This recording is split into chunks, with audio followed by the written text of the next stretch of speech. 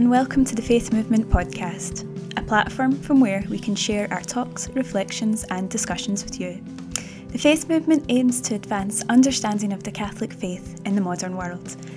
To find out more about us, visit www.faith.org.uk. This time we will be sharing with you the second in our monthly series of talks on the theme of giving an account of the hope that is in us.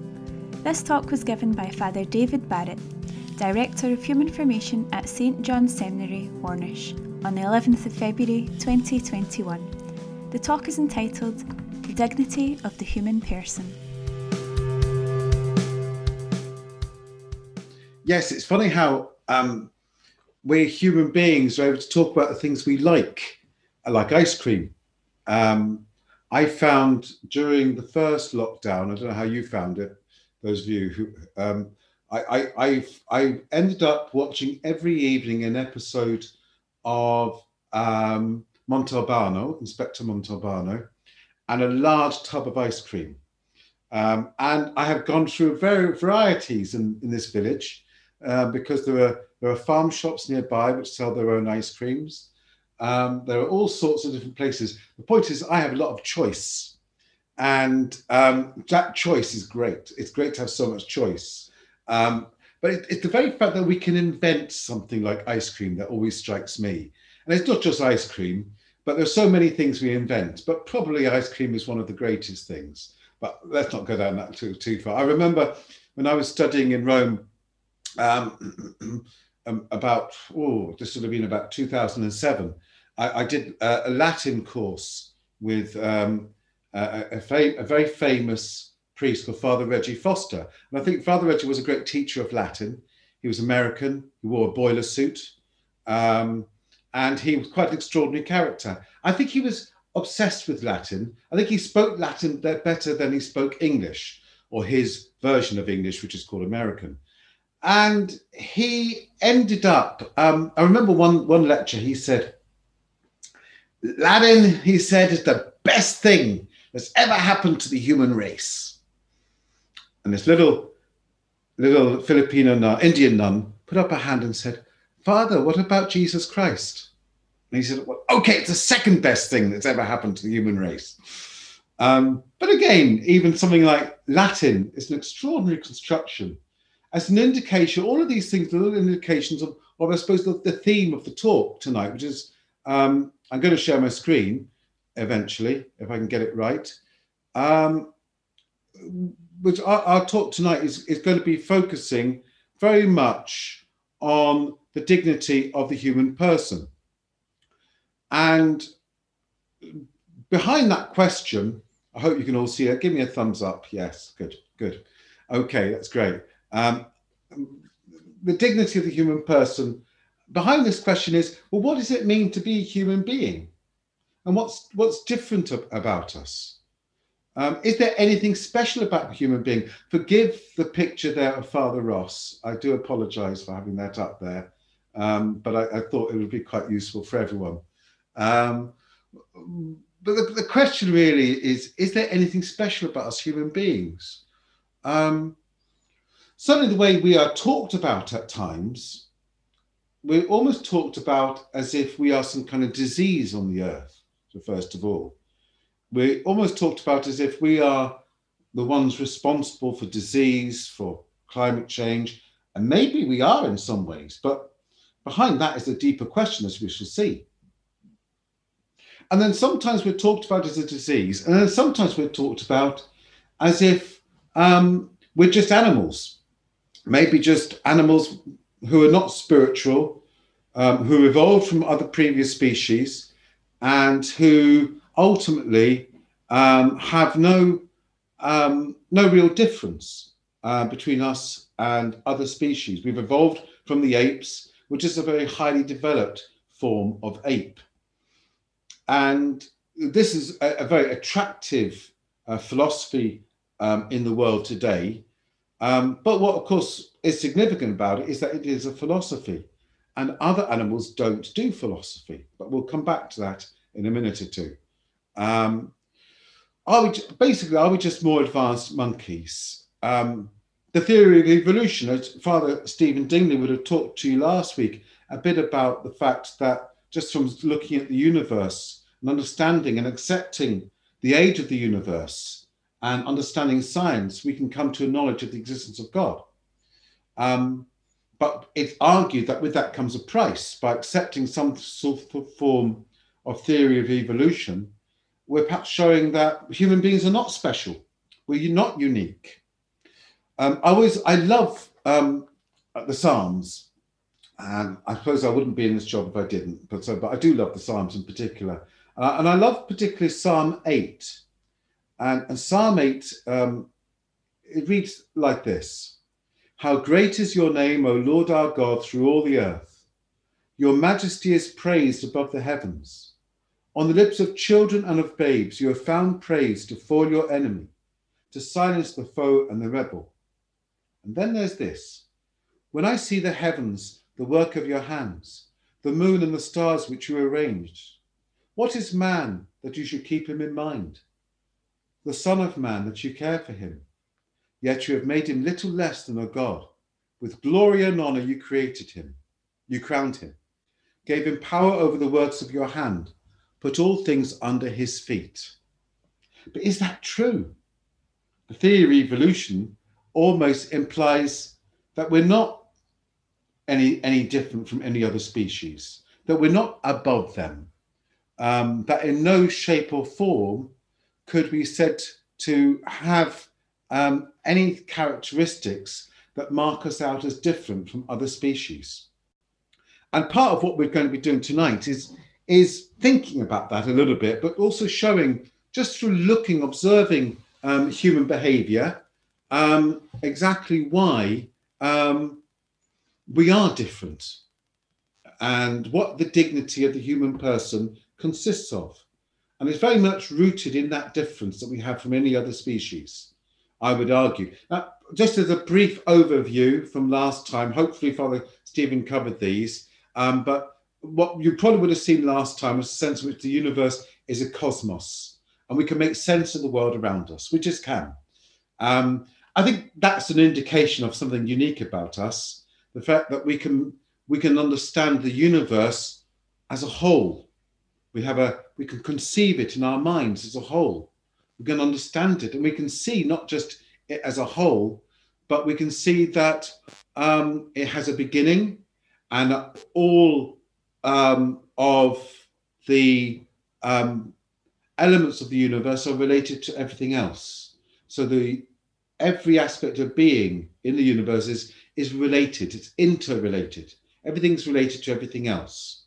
And we know this is true. This isn't just something, so this is not just some form of psychological projection where we make sense of chaos. In fact, it's chaos up there, but our minds are making sense of it. No, because we apply the knowledge we discover about the universe in our technology, in inventing things. And we're going to come back to that point as well. But we know that what we perceive about the universe makes sense, and that the universe is a cosmos. It's a cosmos that's characterized by having one origin where everything is related to everything else. And of course, this is where it's lovely to quote that passage from the book of Genesis. We've been following the book of Genesis in our readings this past week at Mass, the first reading of every Mass. And we've gone through the month of creation. And the point about the book of Genesis is that it gives us, you might say, the spiritual insight of the essential truths of what we need to understand about creation. First of all, it comes from God. God created, but there was also a process. And also it's good. God saw that it was good. And good in the sense of something moral, but also something that it's just more than moral. It's just good for something to exist. And the universe makes sense. It's good. It's not just a chaos. It is more than a chaos. It is a cosmos. And it's good that it exists. And it's good, of course, as we will see, that we exist as well.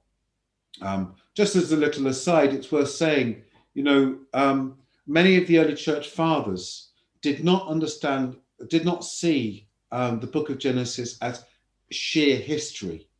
They said it was language used to describe what really happened.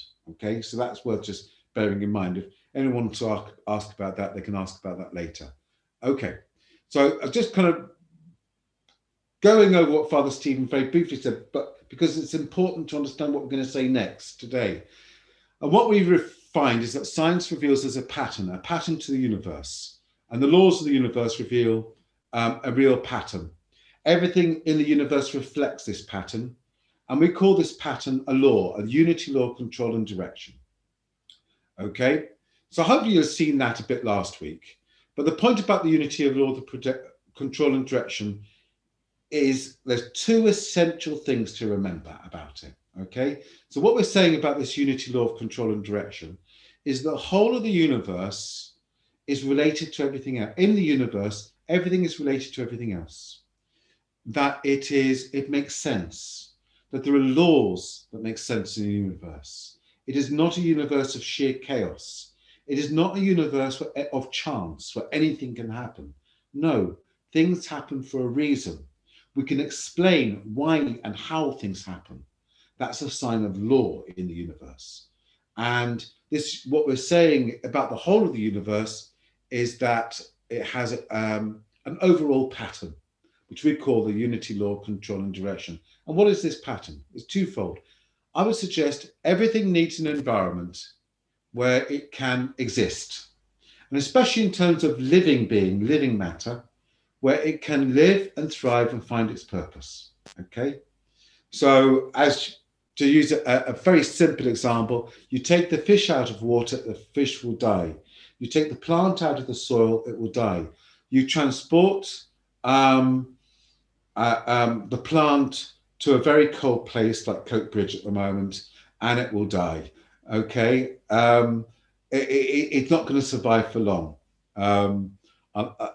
So that's the first thing. So everything needs an environment, and when it's taken away from its environment, it will no longer live or thrive, and it won't find its purpose.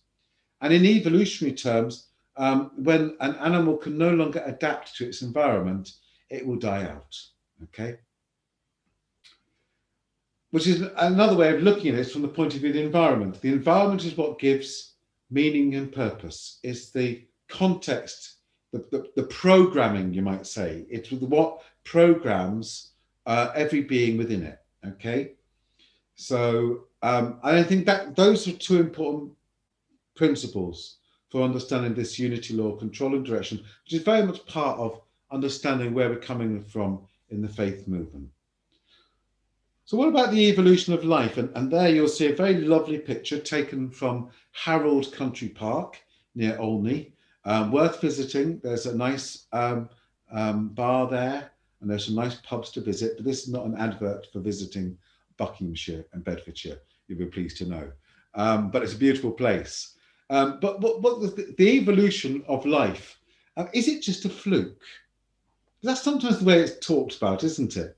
That somehow how life evolved on this planet was just a fluke. You get all sorts of wacky theories, from aliens dropped a few life particles on the planet, through to the fact there's just something that happened, or a comet passed nearby and somehow infected the planet and life evolved. What's fascinating is that we're searching for life on other planets. So it's an indication that maybe life isn't a fluke in the universe. We've in my parish here, we've got a lady, a parishioner who's a fairly famous astronomer, and she's involved with the search for life on Mars.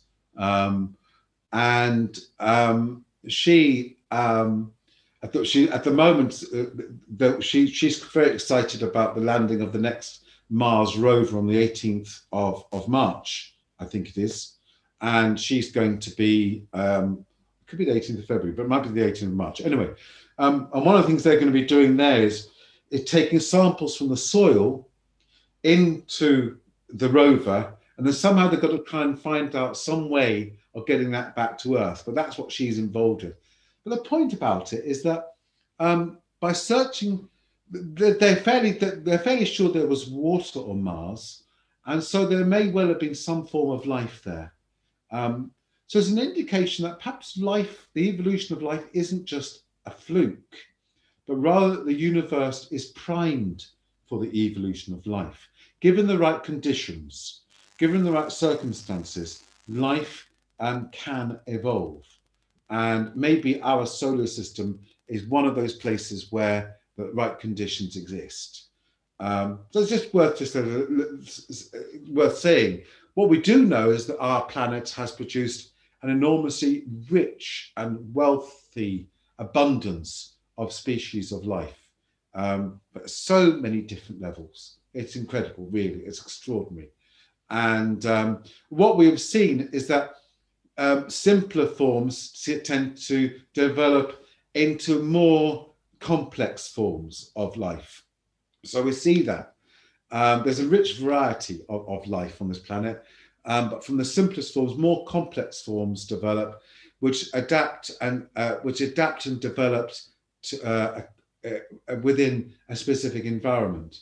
But all follow this unity law that we're talking about. Everything needs an environment where it can live and thrive and find its purpose, and the environment gives this meaning and purpose to the environment. So some species develop and are able to survive. There's a principle, according to Darwin, of the survival of the fittest, and that basically means those who are able to adapt well enough to the changing environment around them are able to survive, and those who do not die out. But it's the environment as well which gives this direction, you might say, in the development of life. And all the evidence that we see appears to point to human beings as having evolved as part of this process.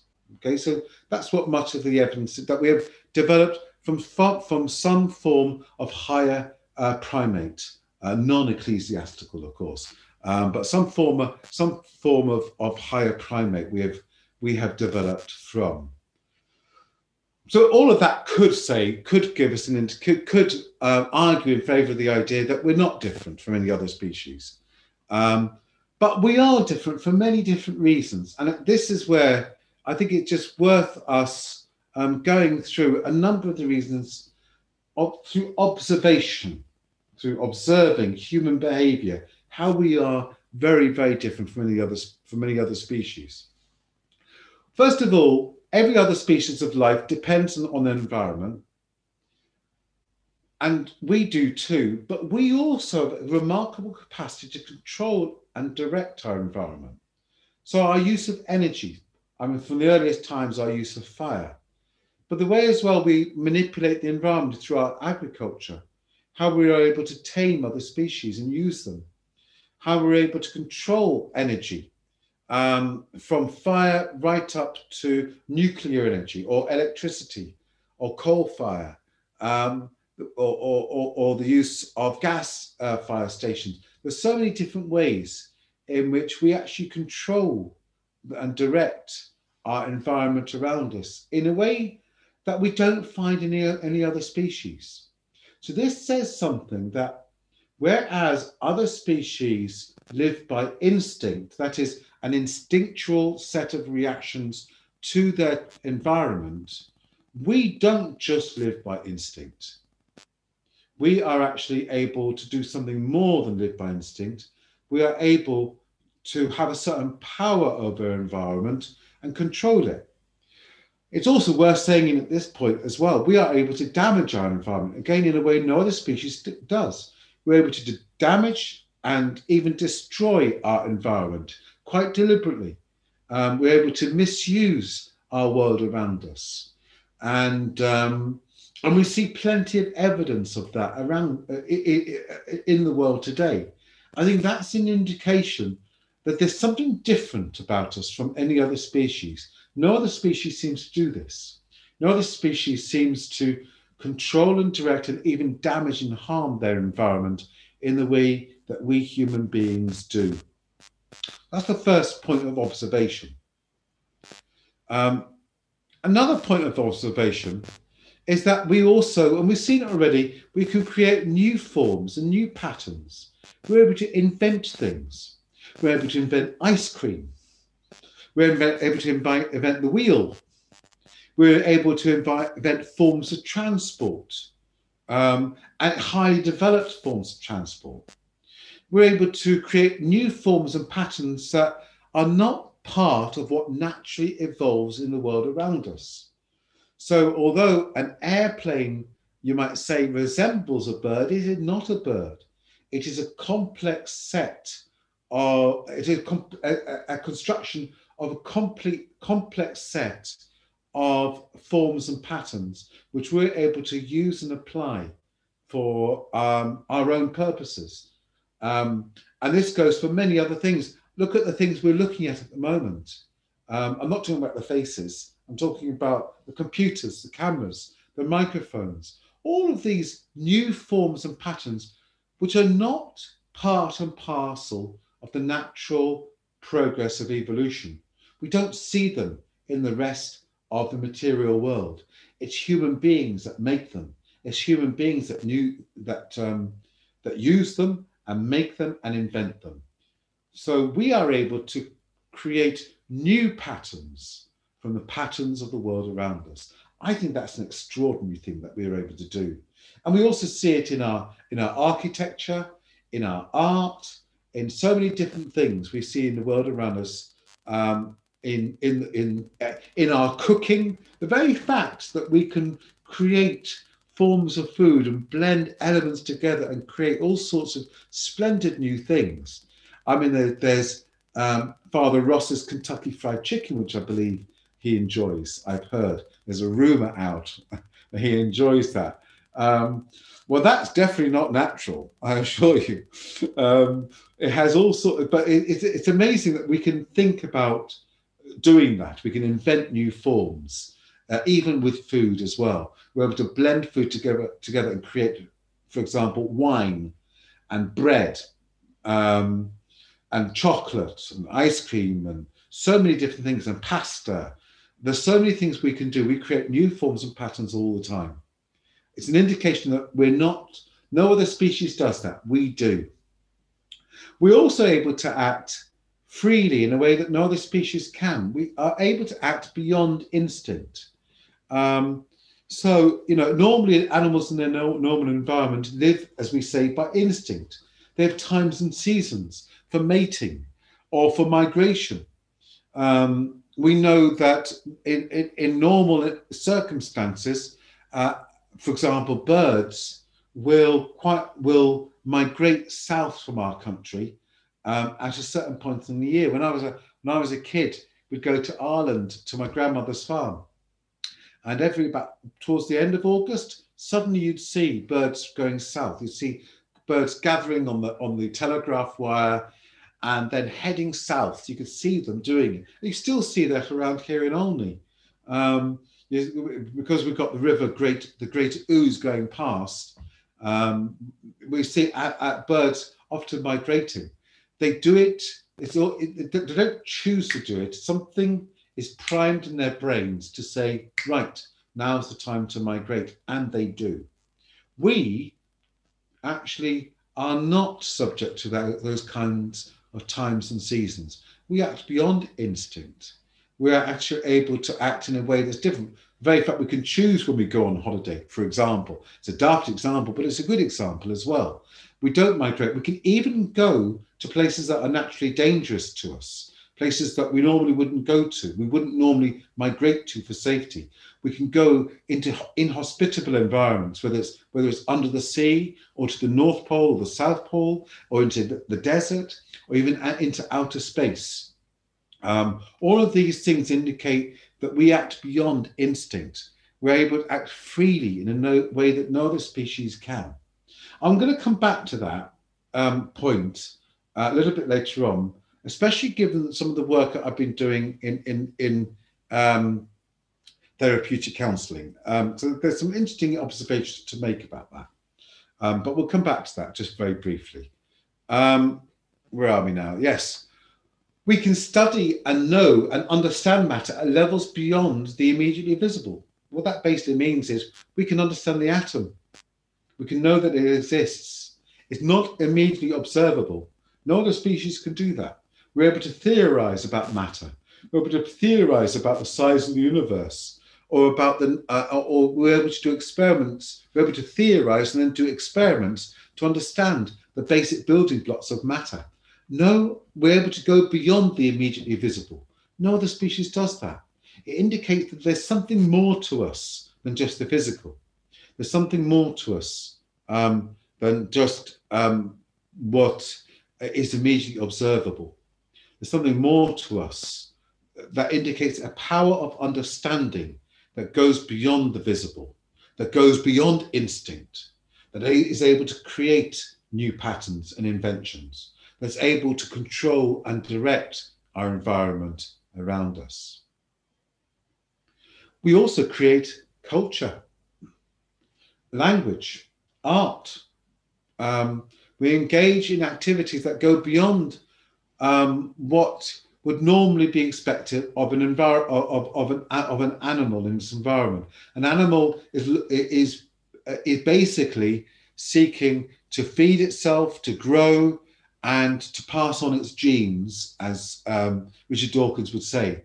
But we do much more than that. We engage in activities that are not part of our survival, that are not essential to our survival at a physical level, but which fulfill us at a higher level. So that goes beyond the physical. So culture, art, language, music, opera, storytelling, all of these things that we do. The very fact we can use language to describe language, the very fact that we can engage in poetry to describe our emotions at a different level, the fact that we're even aware of our emotions and we celebrate love and hate and fear and joy. All of these things are indications that there's something more to us than just the physical. The very fact we engage in animal rights campaigns, some people do, on behalf of animals. No other species does it. Animals do not campaign for other animals' rights. We human beings do. That's an indication that there's something more to us than just being physical, than just being animals. You know, the lion doesn't stop, but it's about to pounce on the antelope and say, is this antelope protected? Am I allowed to kill it? No, it works by instinct. It acts by instinct. It sees food and it kills and it eats. We are different, apart from Father Ross with his Kentucky Fried Chicken, but that's another story. So we engage in activities that go beyond the natural programming, we might say, of any other species. And we pray. That's also something significant. From the dawn of humanity, there's a lot of evidence that religion is part and parcel of human activity. The very fact that the earliest human beings buried their dead and often buried them in a fetal position, indicating that there was some kind of belief in eternal life. It's quite extraordinary. And anthropologists always puzzle about this. But religion, prayer, the very fact that most of humanity prays is an indication of that there's something different to us. Of course, Richard Dawkins would want to say that religion is a disease. And he's a funny old fellow, Richard Dawkins, because on one hand, he wants to say that somehow religion is a disease, but then he wants to blame people for believing. He wants to say religion is an evil. And the problem with that, of course, is that it brings us face to face with the real issue, which is, are human beings free? Do we have free will? All of the activities we've been mentioning indicate we have a level of freedom with regard to the material universe that no other animal has. Now, Richard Dawkins ducks the issue of freedom, really, and of free will, because he doesn't want to discuss that. Because, of course, if religion is a disease, then we can't be blamed for it. It's just something we have. It's a non-moral problem. And really, if it is a disease, then how can you attack people for having it? How can you blame the church? How can you attack the church for existing? If it is something moral, if it is something that people can be blamed for, then we bring in the issue of freedom and of free will and of morality. So the problem with Richard Dawkins, he wants to have his cake and eat it. He wants to blame religion, but at the same time, he wants to pretend it's a disease. You can't have it both ways. You can't have it both ways. But he dodges the issue of freedom and free will. All of the elements of behavior that we're describing are indications that we human beings engage in free actions and freely in our behavior in a way that no other species does. And it is not in keeping with the normal dynamics of survival of the fittest, of trying to survive in a material world. There's more to us than that. And this is my little excursus, very briefly. I've done a lot of work over the last 8 years with people with addiction problems. And if there's a certain amount of evidence to say that addiction, say to alcohol, may well have some kind of genetic predisposition. That's fine. The problem, of course, just because you are genetically predisposed to alcoholism doesn't mean that you are going to become an alcoholic, because in order for that to be activated, you might say, the addiction, you also need a specific set of circumstances, often something happening in your childhood, but also other factors as well. The point about all of that is when people are in addiction of any kind, they lose a part of their freedom. They experience that. So, for example, the alcoholic will end up drinking and will find that he doesn't want to continue drinking, but just can't stop it. It's as if a bit of his free will is missing. And psychologically, it's a fascinating experience. He knows in other areas of his life he is free to choose. But when it comes to drinking, he cannot choose. He just cannot stop. And he'll only stop when he passes out or when there's no alcohol available. That's the only time he actually stops, he or she, I should say. And it's a horrible experience, and it's not to be wished on for anyone. But what is fascinating is that we know from the evidence, in terms of therapy, we know just from the evidence that the one thing we know helps people get out of addiction is some kind of spiritual conversion. We know that works. Nothing else seems to. Nothing else seems to work, not just for alcoholics, but also for other addictions. It is only through some spiritual conversion, some relationship with a higher power, that people are able to come out of addiction and become free again. They won't go back to drinking. They won't go back to using drugs or gambling. They have to avoid that. But they discover that actually they can choose not to do that. And the only way that they're able to stay out of that addiction is by a relationship with some kind of higher power. That's what Alcoholics Anonymous and all the 12-step groups are all about. They're about giving people a relationship with God. And it's through that relationship with God that the person stays sober. Nothing else seems to work. So there's an indication there of how someone can lose their freedom, but also how they can regain it. And it's an indication to me of the spiritual nature of the human being, that there is more to us than just the physical. If there was not more to us than just the physical, if we were just physical beings, there's no way an alcoholic could stop drinking, but they can. But it's only through a process of spiritual conversion, which indicates that there's more to us than just being physical. We are also spiritual beings. That's the point. And I see that it's wonderful when you see people coming out of addiction because they've discovered that they're spiritual beings. Atheism doesn't work in addiction. Most 12-step people will tell you that atheism just doesn't work at all. So it's an indication that we are physical and as well as spiritual. And the way we'd explain this in the faith movement is that we would say that in the history of evolution, in the development of non-human brains, in the history of evolution, we don't find moments of freedom, of creativity, and of the wealth of activity we find in human beings. With the dawn or the advent of humanity, there is an explosion of creativity, an explosion of freedom, an explosion of activity, and of remarkably different activity from just survival activity that is found in no other species. It happens that we don't see little moments of it all along the path of evolution as we see non-human brains grow. We don't see that, but we see it with humanity. We see with the development of the first human beings, there's an explosion of freedom, of creativity, which is not to be found elsewhere.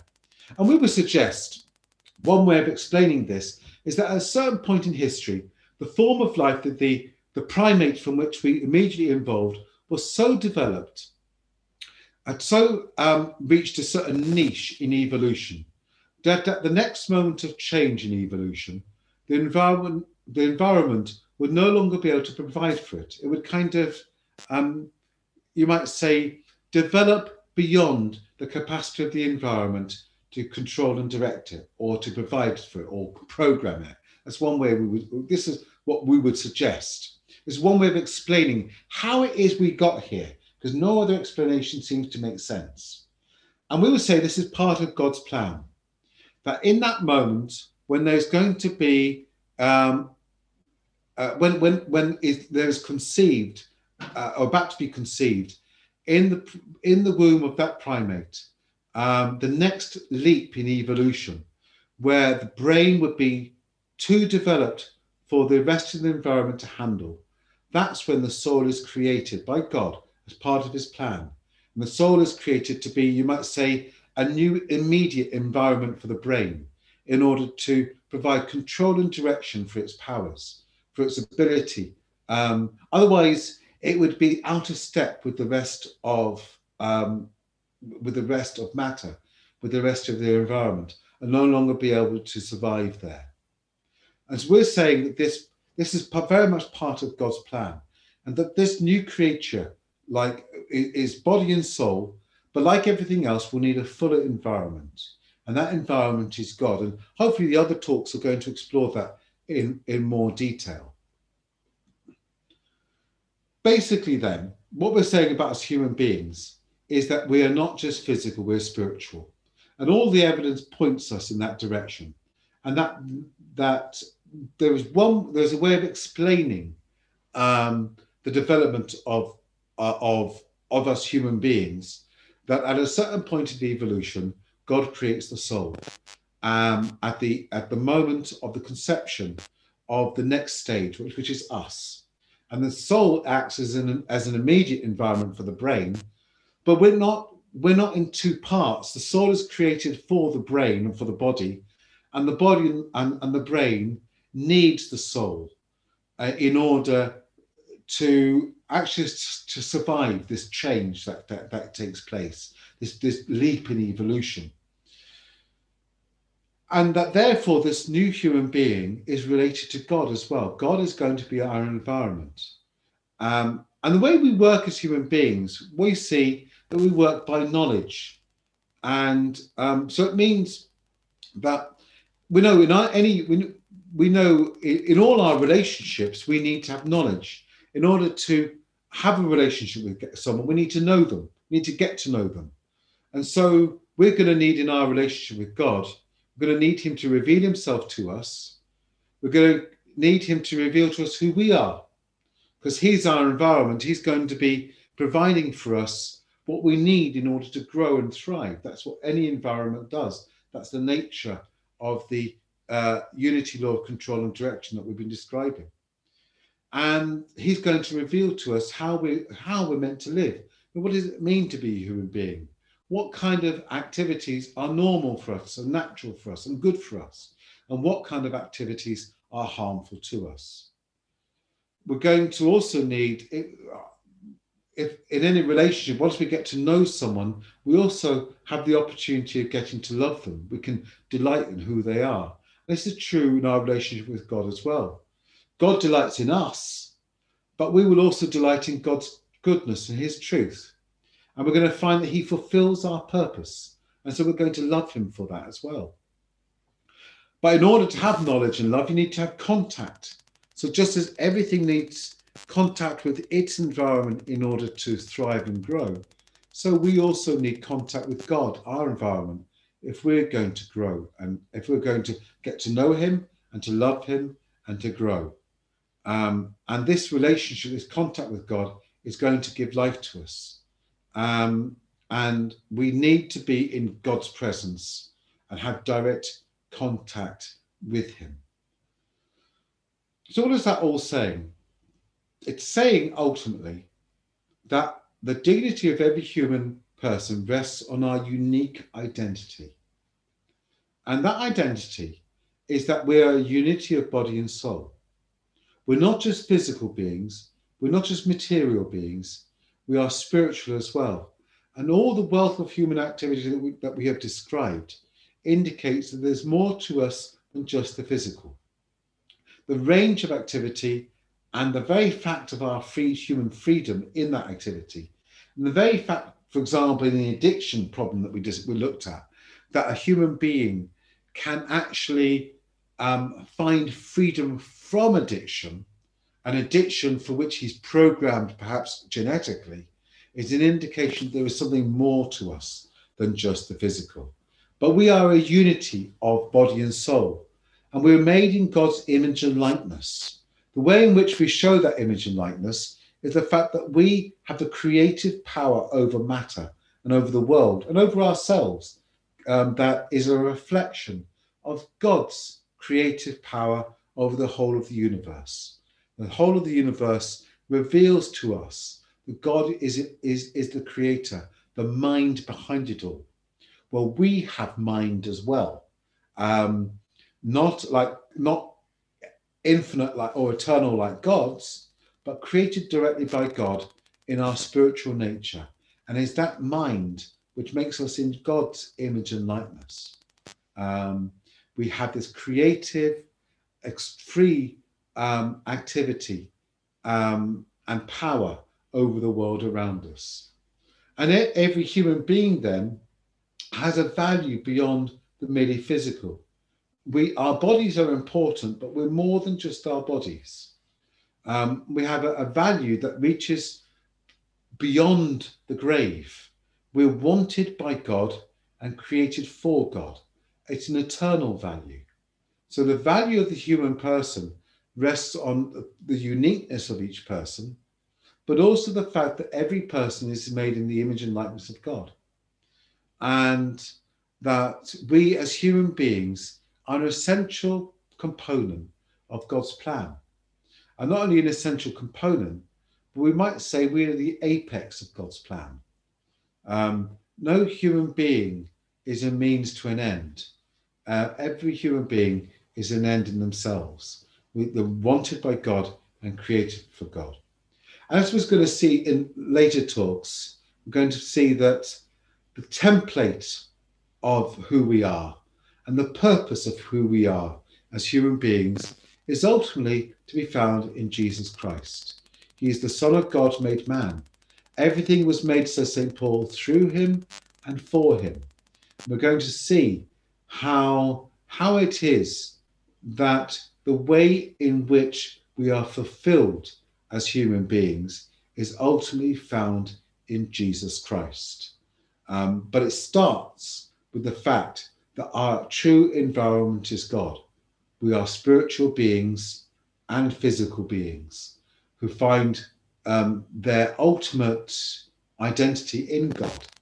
But the only way in which we can get to that identity, the only way in which we can get to our goal is through Jesus, by God becoming human like us.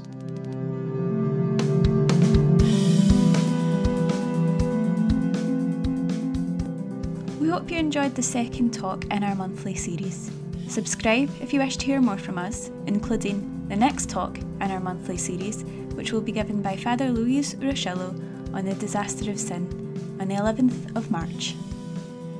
If you wish to join us for this live on Zoom, booking is now open on our website www.faith.org.uk. If you wish to hear our previous talks, read some of our articles and publications, or learn more about the faith movement in general, Again, you can visit our website at www.faith.org.uk or like us on Facebook. Thank you and God bless.